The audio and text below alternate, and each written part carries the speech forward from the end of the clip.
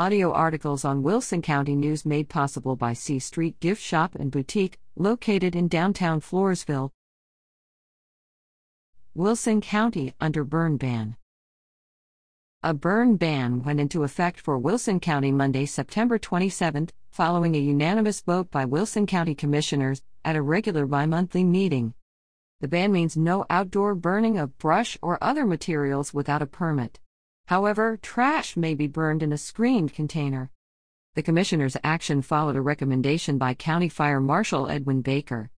The drought index is at 630 on a scale of 0 to 800, Baker said. That's above what the state considers a burn ban situation.